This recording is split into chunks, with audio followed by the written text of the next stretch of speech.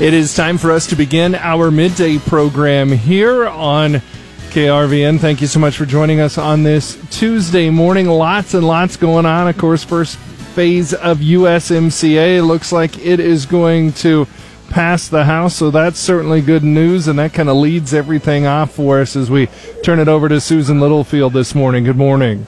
Well, good morning. They just broke. I'm at the Nebraska Farm Bureau's annual convention. They just broke from their morning session for the delegates, and I tell you, it's all the buzz as the USMCA. We could see a vote on the House side as early as next week. The Senate says they're ready to go, so as soon as the House passes it, the Senate will tackle it as well. So definitely some exciting news. We'll have more on that coming up over the midday news with Shaylee. But to kick it all off, we're going to hear at 12:19 about farm succession planning. And interesting that now is the time. Even if you are in your 20s to early 30s, you need to be sitting down and having that conversation with your parents, your grandparents, whoever it is. So we'll dive more into that. Then a two-part series, both at 12:45 and 1:17. Shaylee Peters talks with Jeff Stoley with the Nebraska Cattlemen. Interesting conversation that she had last week in regards to marketings, the fire in Holcomb, Kansas, and how it just kind of all came together. I don't want to call it a perfect storm, but she'll give you more details over the midday. Okay, lots and lots going on today. WASD coming out too, so my goodness, busy. I know. It's just a buzz. Yep, it absolutely is. Thank you so much, Susan. I appreciate No problem. Thank you. We turn it over to Jason Jorgensen now. What's going on in sports? There's some college basketball tonight folks will be interested in. Louisville, they're number one in the polls. They're back in action tonight against Texas Tech in the Jimmy V Classic. Second-ranked KU plays Milwaukee and fourth-ranked Maryland. They are at Penn State, so those are the top matchups in college basketball action. Also, as the NCAA tournament continues on, 4 Huskers have been named to the all-region team. No surprise there, as John Cook's bunch had another fabulous season. So we'll touch on all of that coming up in sports. Also, we'll talk about the new tennis complex, which is coming to Kearney. The Regents made that official last week, but the press release on that came out today. So $7.5 million facility that will be shared between UNK and the city of Kearney. Okay, very good. Well, I tell you, I didn't watch much of it, but I tried to watch a little bit of Monday Night Football last night with the Giants, and you know, they should have an exemption this year. No team from the NFC East should be allowed even near the playoffs. But the Eagles and Cowboys tied at 6 and 7. Yikes. So long, Eli Manning. Yeah, no doubt. Not a great way to go out of Monday Night Football for Eli. Thank you so much, Jason. I appreciate it. Let's turn it over to Bob Rogan. How are stocks doing today with all the news? Stocks are slipping on Wall Street in early trading as investors consider reports that the U.S. will delay a new round of costly tariffs on Chinese goods as the nations continue to try to reach a trade deal on that front. Meanwhile, of course, as many people have heard, there's been an agreement on a modified North American Trade Pact, which is basically the updated NAFTA agreement. And still there's some paperwork to be done before it's finalized, but at least at this point it looks like it's heading toward being ratified. Also, consumer and business confidence held steady in Nebraska during November, according to the latest monthly surveys from the Bureau of Business Research. Those are the stories topping the business world. All right, that's all coming up on Midday. Clay Patton on the Rural Radio Network, joined with Mike Zuzolo, Global Commodity Analytics.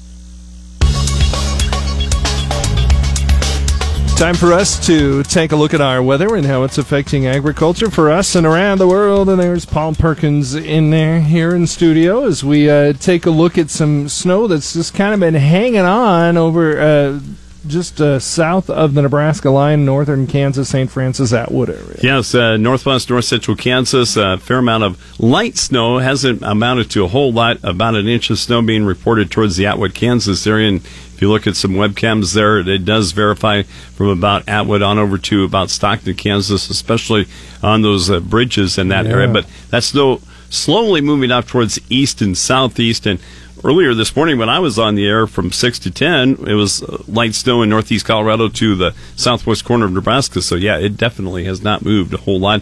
The main brunt of that light snow right now from St. Francis to Atwood to south of Phillipsburg, Kansas. Maybe a few flurries getting squeezed from the clouds towards Cambridge and Alma. Otherwise, that cloud cover over the southwestern areas and also towards northeastern areas of Nebraska, remaining on the chilly side currently. it's kind of looking as we look down down towards the future a little bit that this weekend's not going to be a real nice weekend. No, our run of nice weekends Yeah. is going to come to an end this weekend, as opposed to what we've been experiencing across the area. Right now, we do have temperatures primarily in the upper teens to the low 20s in much of central and eastern areas of Nebraska. Otherwise, some upper 20s to low 30s, northern Kansas on into southwest Nebraska, northeast Colorado, and the Nebraska Panhandle. As nice as 33 right now at Ogallala, and 37 on the temperature in the Holyoke, Colorado area. But those temperatures in the mid to upper 20s where we're seeing that snow from St. Francis to south of Phillipsburg as it drifts off towards the southeast. Today, mainly a sun and clouds mix across the area. That chance for some flurries and some light snow as the weak front lifts to the northeast. Temperatures today milder behind that front in western locations like we're seeing towards the Nebraska Panhandle, far southwest Nebraska and northeast Colorado. But then temperatures as much as 10 to 15 degrees colder than normal ahead of that front in central and eastern areas. And when you team up with that temperature with the wind right now, luckily the wind chill's not too bad, but we're still seeing some wind chills on into mainly the teens in central and eastern areas of Nebraska. For tomorrow through Friday, we are expected to be dry with the warming trend, a lot more sunshine on the way. A weak front will drop south for tomorrow night into Thursday with an increase in cloud cover. Light rain or snow changing to all light snow is a possibility for Friday night into early Saturday with the weak disturbance. It's not a definite possibility. Saturday night through Monday, though, looks to be a little bit more active. That best chance for snow appears to be Sunday and Monday. Currently, it doesn't look like a big chance for snow and a big snowstorm, but that better chance for accumulating snow looks to be over southern Nebraska into Kansas. This far out, that track and strength could change, so do keep up to date. In the long-term forecast, Nebraska and Kansas temperatures are likely to start seasonal to slightly warmer than normal the early half of next week. Above normal temperatures look to be very likely late next week through December 23rd. The outlook starts with above normal precipitation the early half of next week for Nebraska and Kansas. It will turn slightly drier with near normal to below normal precipitation late next week through the 23rd. Key weather factors driving markets include a key drier period for the northern plains, unsettled weather in the Midwest, and some mixed conditions for South American crops. And settled weather in the Midwest this week, especially in the southeast to east central, will disrupt the remaining harvest. Colder temperatures for the east and south Midwest, not expected to be cold enough to harm the soft red winter wheat. For the northern plains, limited harvest is expected, but no significant precipitation in the forecast for the next 7 days. Normally, the corn crop is 92% harvested nationally. That progress was most recently slower in 2009. That's when corn harvest was 89% complete at this time. Substantial corn acreage remains in the snow-covered northern corn belt. And get this, Scott, corn harvest is just 36% complete in North Dakota and 66% complete in Michigan and Wisconsin. In the southern plains, dryness and increasing concern through southwest and central wheat areas. Right now, just a slight chance for some light precipitation on Sunday. Brazil's weather favors developing soybeans throughout the major growing areas. Persistent rain in central Brazil may increase soybean rust. For the minor crop areas of northeast Brazil, above normal temperatures and limited rain continue to affect the soybean planting and development. In Argentina, the hot weather yesterday and today increasing the stress to early planted crops and reducing the soil moisture in some already too dry areas. The heat should break on Thursday, but no significant rain is expected. A better chance of rain will mostly miss the driest areas of La Pampa and Buenos Aires. 36%. Yeah, can you imagine seeing 2/3 of the corn still in the field at this time of year? Wow. And of course, the snow on the ground, it's just going to probably have to wait, or what will be left later on. Oh, man, that's sad. That's really sad. All right, very good. Well, thank you, Paul. I appreciate it. Where do you go to check in on your weather? KRVN.com. When's a good time to make the decision about farm succession? Good afternoon. I'm Susan Littlefield on the Rural Radio Network. It's one of those topics that you have to have. It's kind of like the elephant in the room, shall we say. So we're going to get more details from Nate Moore. He's a Farm Bureau Financial Services and talking about Changing Hands Farm Succession Seminar that would take place during this year's Farm Bureau annual meeting here in Kearney.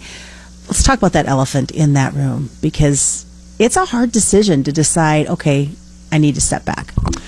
Yeah, absolutely. So as part of my role, Susan, what we like to do is we like to come out and provide education in estate planning, or what we like to refer to as transition planning. Basically, it's coming up with a strategy that's geared towards your family to make sure that the farm is going to pass from your generation to the next seamlessly. And it's a big decision to make, and there's a lot of different ways to make it, and so there's not a cookie cutter plan that's right for everyone. When we take a dive into it and look at it from there, what we want to do is understand each family's dynamic, who they're going to leave the farm to, and how the best way there is to do that. So what is our time frame? How soon should somebody be thinking about this succession? That actual question came up exactly this morning, and the sooner the better. The reason for that is there are some strategies out there that are age-based. And so basically we always want to try and sometimes put things off, and putting things off is not always the right way to do it. Also, the way that it used to be is that estate planning really was geared towards mom and dad would sit down with the attorney, they would draw up a plan, and they would make things just sort of right, or as they saw, fair, equitable to the kids. However, in today's world, what we're seeing is that next generation is really starting to step up and not really force mom and dad, but they're trying to learn a little bit more about the estate transition and how it's going to work, and then they can take an active role now in helping mom and dad prepare for that transition in the future. How does that change the transition process? Yeah, what it really does is it just brings, instead of mom and dad and the kids not knowing what's going to go on in the future, it really brings everybody into the know. We put really everybody at the kitchen table and say, hey, how do you guys want to do this? Do you see yourself being in the farming community moving forward? And what's the best way for that to happen? What are some of the biggest concerns they have when it comes to getting this process started? Yeah, a lot of times people always worry about, of course, there's taxes, costs, what are the demands? And the thing that I could say that usually starts to alleviate that is we start to just collect some information. And so it really starts at the Farm Bureau agent level. We come and meet with the agent, with our client members, and we sit down and say, hey, let's collect some information. Let's see what it's going to take to put a true plan together. So it takes a little bit of homework on our clients' parts to do so, but over the course of a few months, we can usually put together a plan for them. Is there that fear of hurting feelings? Typically not. What we have now in today's world is that the generations that are going to be taking over the farm, we have off-farm heirs, and then we have those who are going to stay on the farm. And I think that those now know, hey, yeah, we all have a vested interest in this farm, in mom and dad's farm, but they understand the dynamics and the struggles that the farmers have of continuing to run the family farm. And so there's a lot of ways that we can put some plans into place which take care of those who are no longer associated with the farm, but of course to keep the money in the hands of those who are trying to continue the legacy. The Nebraska Farm Bureau Annual Convention continues today in Kearney. I'm Susan Littlefield on the Rural Radio Network.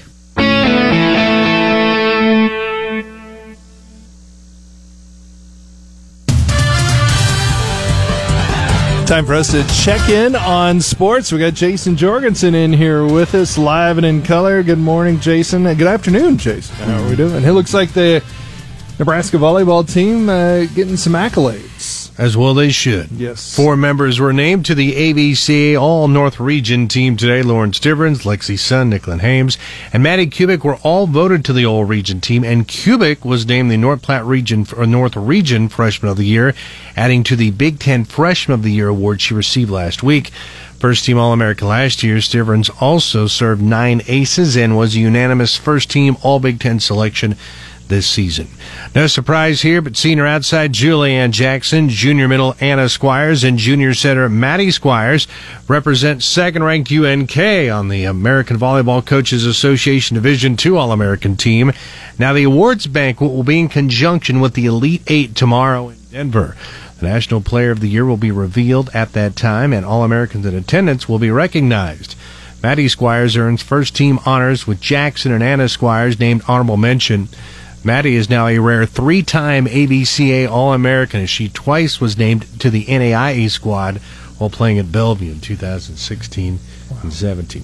People ask me, what's the difference between this Loper bunch and last year? Now, last year's team, I think, lost a whopping 3 games. Yeah.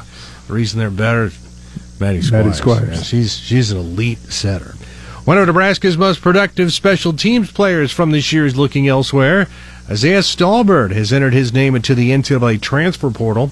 The walk-on safety from Kearney just completed his redshirt freshman year with 13 tackles, including a team-best 10 on special teams. He drew rave reviews from coaches in September after the Northern Illinois game when he blocked a punt and was credited with a forced fumble on another punt rush. He was a regular on every kickoff and punt unit all season. Tell you what, Scott, if he wants to come back and play in Kearney, Coach Lynn, I'm sure, would find a spot for him. They would take him. He's a spark plug. I'm a little surprised Nebraska doesn't have some money for Isaiah Stallbird. What's that all about? No I mean, comment. he played much better than some of the kids on scholarship. He did. He really did. Yeah. Well, after solidifying its hold on the top spot on the Associated Press college basketball poll, Louisville is back in action tonight against Texas Tech in the Jimmy V Classic at New York's Madison Square Garden. And second-ranked Kansas takes on Milwaukee, while fourth-ranked Maryland is at Penn State. And an indoor tennis complex planned for University Village scored another victory last week.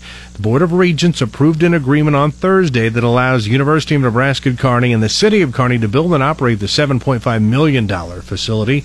Under the agreement, the city will construct, own, and operate the six-court tennis complex that will be located along North Railroad Street on the south edge of UNK's University Village. Now, UNK will provide operational and maintenance support throughout the 25-year contract. So do you think Joe Burrow walks away with the Heisman on Saturday? I think so. Did you read the Sports Illustrated article that he wanted to come to Nebraska? I did. I was told he wasn't good enough. Well, live and learn. Live and learn. That's right. One man's treasure is, or one man's trash is another man's treasure. He went to the right place. He did. For more, find it anytime at krvn.com. Thanks, Jason. Hi.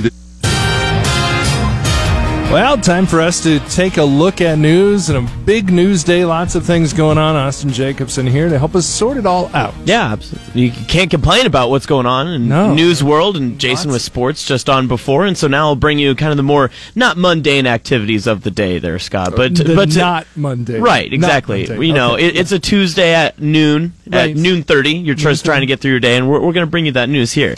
All right, well, the Behavioral Health Education Center of Nebraska, Beacon, recently released its legislative report that highlights a nearly 17% increase in behavioral health providers in Nebraska from 2010 to 2018. Marley Doyle, MD, director of BHECN, said the shortage of behavioral health professionals in Nebraska is illustrated by the fact that 81 of 93 counties meet federal criteria as mental health profession shortage areas, and 33 counties lack a behavioral health provider of any kind, which is one more county than the previous report 2 years ago.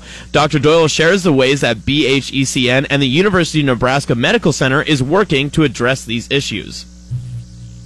We have many people across the state of Nebraska that are invested in finding a solution to the workforce shortage. We have programs across the state that address the recruitment and retention of the behavioral health workforce. Dr. Doyle also said that the ultimate goal for BHECN is to work with partners across Nebraska to improve access and maintain high-quality care. Eva Oliver, Miss Rodeo Nebraska 2019, earned second runner-up honors at the Miss Rodeo America pageant in Las Vegas, Nevada over the weekend after winning the speech and written test categories. Oliver said it was such a rush to make it to the top 10 and then the top 5 on top of that. Oliver, a native of Merriman, spent a week in the entertainment capital of the world vying for Miss Rodeo Association crown alongside 27 contestants from across the nation. In addition to speech and written tests, they competed in the areas of horsemanship, personality, appearance, photogenic, and congeniality. Oliver won a second runner-up buckle from Montana Silversmiths and about $10,000 in scholarship money, in addition to a variety of smaller prizes. Now that the pageant is over, Oliver plans to spend a year working while also taking online college classes in pursuit of a bachelor's degree in marketing or sales. Her long-term goal is to go into the field of pharmaceutical sales in the animal industry.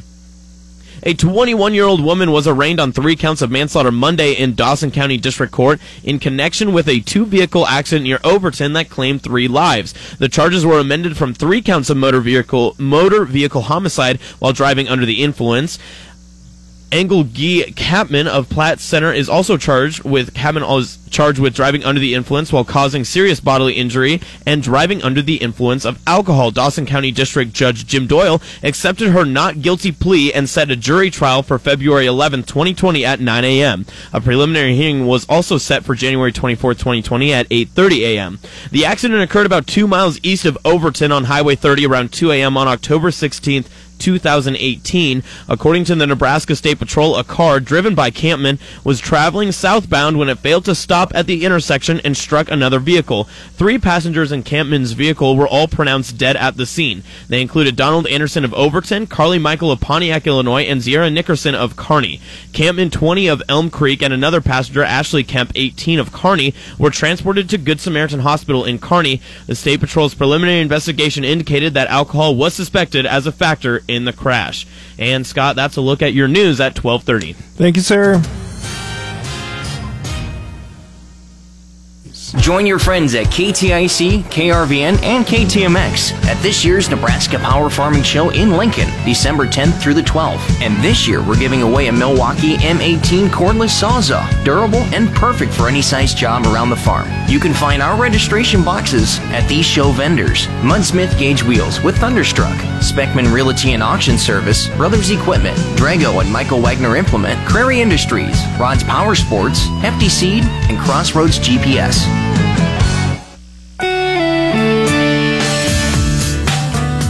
Joining you here, I'm Shaylee Peters on the Rural Radio Network, visiting now with Vice President of Marketing for the Nebraska Cattlemen. It's Jeff Stolle. And Jeff, you gave an update here recently at annual convention that really went into detail for your members and producers on the Holcomb plant fire. Inventory. There was a lot covered, and I could sit here for 20 minutes probably and preview this, and I'll let you do the talking. But let's kind of backtrack and take a look at all the events that led up to it in an industry-wide inventory. That's kind of where you started when you gave your presentation at annual convention. Right. Shaylee, I think to make the events from August 9th forward make sense, if you will, and to give it proper perspective, a person really has to go all the way back as far as 2011, 2012. And the reason I mention that time frame is that is when we had a significant drought, not only in major grazing states, but also hitting our grain production. And we had a very significant liquidation of beef cow numbers during that 2011-2012 time frame, to the point that as a result of that, we saw packing capacity taken offline in a number of locations. The largest plant that was taken offline that has remained offline since would have been the plant at Plainview, Texas. The long and short is most of that capacity that was taken offline at that time has remained offline since. However, insofar as the beef cow inventory that was liquidated during that time, that inventory since the drought has been completely rebuilt. So we now find ourselves as an industry with a cow herd that has been completely rebuilt from the time of the drought. But we're still dealing with a packing infrastructure that is not the size that it was in 2011, 2012. And I think that's an important perspective to start with as we look at the events that have taken place since August 9th. Let's jump into these events now that you prefaced that a little bit. August 9th, and I'll let you go into detail on that situation, but you made comment when you were presenting, it was kind of a perfect storm, and you've been doing this a long time and you've not really seen anything like this. Talk more about that. I've been with the association for 28 years now, and this particular combination of factors I do think has been quite unique. The fire obviously was in southwest Kansas. We had a terrible winter and spring here along the I-80 corridor, up the I-29 corridor, from a weather perspective. As a result of that, we have seen decreasing cattle on feed inventories in Nebraska and Iowa, and we have seen an increase in inventories in the Texas Panhandle and in particular in Kansas. At the time that the fire occurred, Kansas inventories were up about 5% versus year-ago levels. At the same time, Nebraska and Iowa inventories were from 6 to 10% lower than year-ago levels. So the fire took place in a location that was inventory heavy, if you will, compared to previous year levels. You mentioned front door, back door, separated them a little bit on what it looked like when that happened and the effects that took place. Let's start front door and then we'll move our way back and some of the impact felt there. Okay. First of all, I think it is important to point out that we were dealing with impacts at two different economic interfaces. The front door, as you mentioned, being the front door of the packing house, and that interface between the packing house and their procurement teams and the feed yards, the cattle feeders who are selling fed cattle into that packing house. What we had happen immediately after the fire at that interface is a short-term decrease in the demand for fed cattle. Overnight, we had a packing house that, depending on whose estimate you look at, was capable of harvesting 5,000 to 6,000 head of fed cattle a day taken offline. So that amount of capacity no longer is needing to be filled.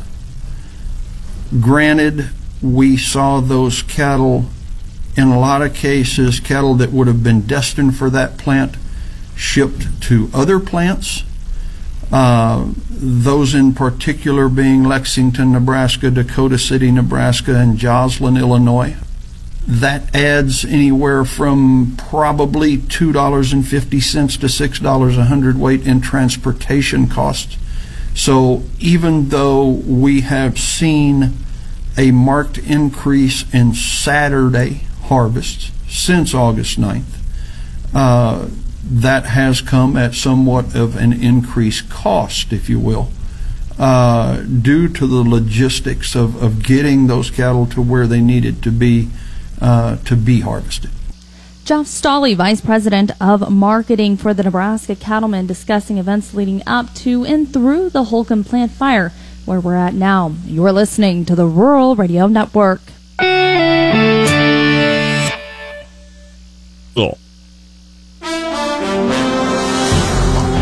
Time for us to take a look at our midday business report, and boy, lots going on today with the announcement of the USMCA getting ready to come to a vote in the House before too long, and tariff issues, maybe the U.S. holding off and China holding off on some tariffs, but stock market not real impressed so far. In the overnights, the Japanese Nikkei was down 20, Hong Kong's Hang Seng down 57, the FTSE in London was down 20, and the German DAX index was down 34. Here in the United States, kind of even par right now as the stocks go up and down just a little bit. But right now, the Dow Jones Industrial Average is down 3, NASDAQ is down 6, and the Standard & Poor down just a half a point. And we turn to Bob Brogan for more. The Modified North American Trade Pact, or USMCA, or the updated NAFTA agreement, NAFTA whatever you want 2.0, the latest whatever you want TPP, whatever you want to call it, is apparently on track to be ratified eventually. At least they've kind of agreed to vote on it. So that's what's going on, and the market's kind of going, well, ho hum. and isn't really reacting all that much right now. Perhaps it was already budgeted in, or whatever you want to call it. And so traders not really reacting big on that. Meanwhile, U.S. productivity fell in the summer. It was the first decline in nearly 4 years and underscored the struggles companies are facing in boosting worker efficiency. The Labor Department says that productivity edged down at a seasonally adjusted annual rate of 0.2% in the July through September quarter. Also, the National Retail Federation, probably not too surprising, is reacting positively to the House leadership agreeing to hold a vote on the United States-Mexico-Canada agreement. Retailers are very encouraged by this positive step, according to the National Retail Federation. And you don't know the name George Laurer, at least it may not be a household name, but he influenced our lives greatly, and he passed away last week. He invented something called the Universal Product Code, which, of course, we know as UPC. As the barcode, and it's used everywhere, all the time, for everything. George Laurer died last week at the age of 94. Man, George Laurer, Big Bird, Oscar the Grouch. What's going on? Paul Volcker? I don't know, but icons. I would say that old barcode's going to be used for a while yet until they start scanning my eyes. Yeah, probably. And I don't know what that's going to do to me. Then we'll have health problems from scanning our eyes, and then we'll scan our fingers and maybe our toes and everything else. Makes the self-checkout line look a whole lot different, doesn't it? All right, sure does. At that point, let's say goodbye. Thank you, Bob Brogan.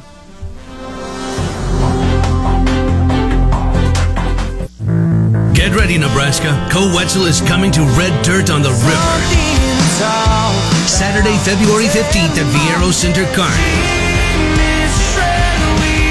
Co Wetzel, along with Cody Canada and The Departed. It ain't never gonna change now. And Cody West.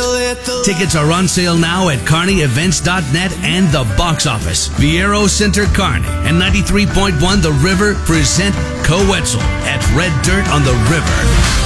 Joining you back here on the Rural Radio Network, I'm Shaylee Peters, and we are back catching up with Jeff Stolle. He's Vice President of Marketing with the Nebraska Cattlemen as we continue our discussion on what happened with the Holcomb fire beforehand and now expectations as it comes back online. We, as you mentioned, we're seeing Holcomb come back online literally as we speak. They have started harvesting some cattle at Holcomb again. Now, they're not going to go from harvesting 0 to harvesting 5,000 or 6,000 head a day. It will be a ramp-up type of process. But as that happens, we are bringing a significant piece of infrastructure back online.